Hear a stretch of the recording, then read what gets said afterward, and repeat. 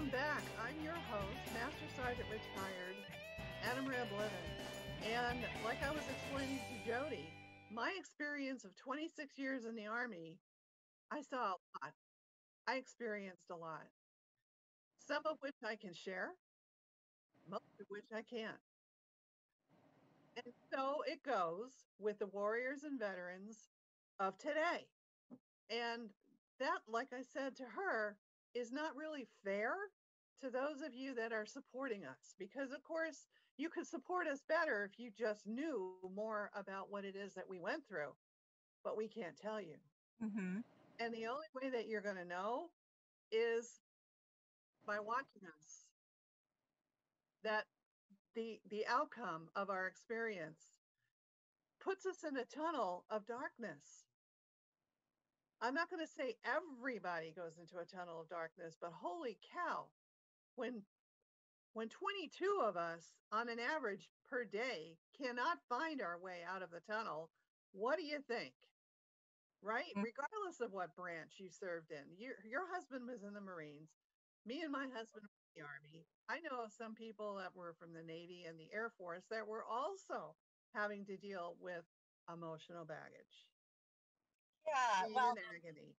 and that's why I'm so grateful that you're giving me my voice because I have been on this journey with him. I've known him since he's been 17 years old, and to to be able to do what I've done for him and find tools of support that just nurture him, nourish his body. Um, there's just so many modalities that go into this, and um, outside of what he was having done before, the whole medical realm, and that's I'm not here to bash medicine, but I encounter veterans who are on like 15, 16 meds, and I they don't really feel like they're progressing anywhere. No, And they're walking zombies. that's the way Scott would have been. Like I said, I know if he had stayed on that route of the cortisone injections, the painkillers, the prescription med painkillers, he probably would have had surgery, and who knows what would have been the outcome of that. And so just to see a man, to be that witness of a man where he was and where he is now. And I don't know if you still have that picture of him. I sent that picture of him at the top of Pikes Peak from last summer. Can you resend it? Because I'm sure I can't find it. But I yeah, will. if I'll you resend please. it. But Okay.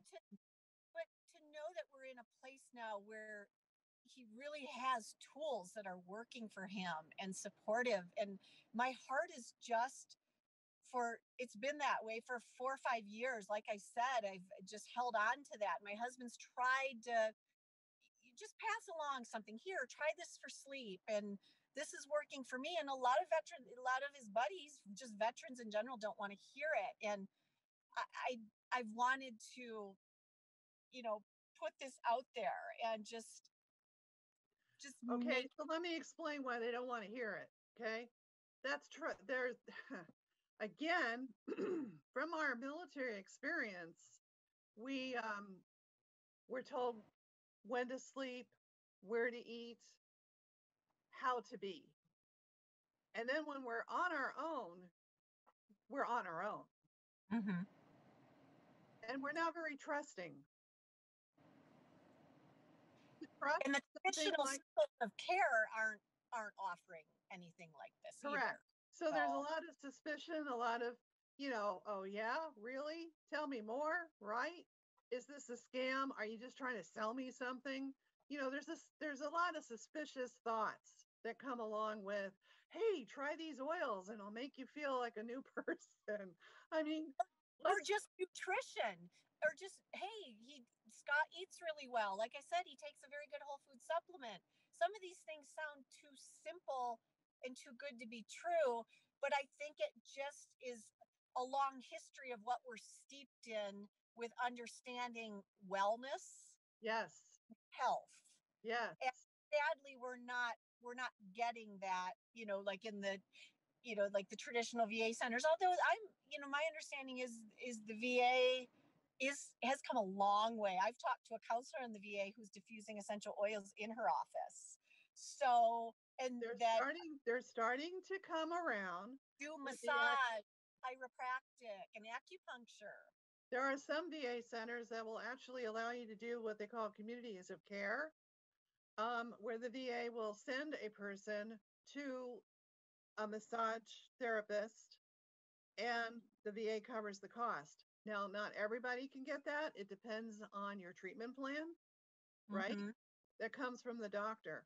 But you know, can I tell you something about the fact that your husband was full-time military, right? Yes. Okay. Imagine if he was in the Marine Reserve. Do you know anything about that? No.